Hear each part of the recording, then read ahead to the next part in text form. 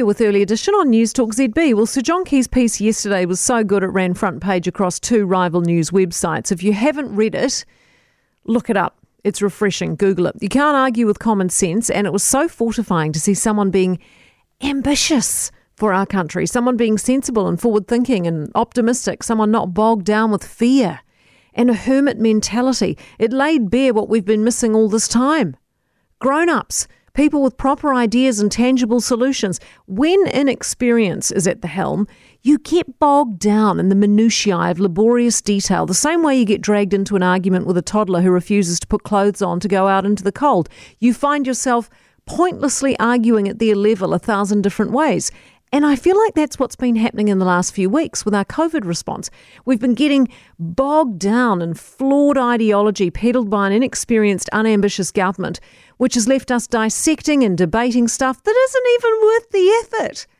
When a grown-up steps in and says, cut the crap, this is the way forward, and it makes sense, it's like a light goes on. Both Key and Michael Baker say it's a marginalised group holding us back. That's politically correct speak for gangs and people who can't be bothered.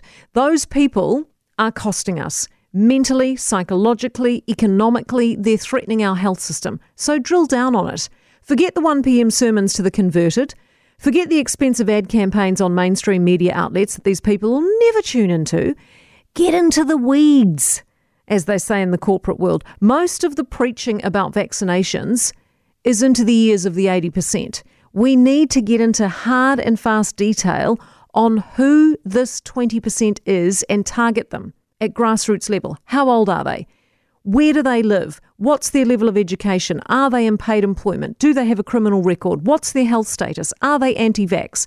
Are they vaccine hesitant? Are they apathetic? Are they afraid? Are they antisocial? Who are they?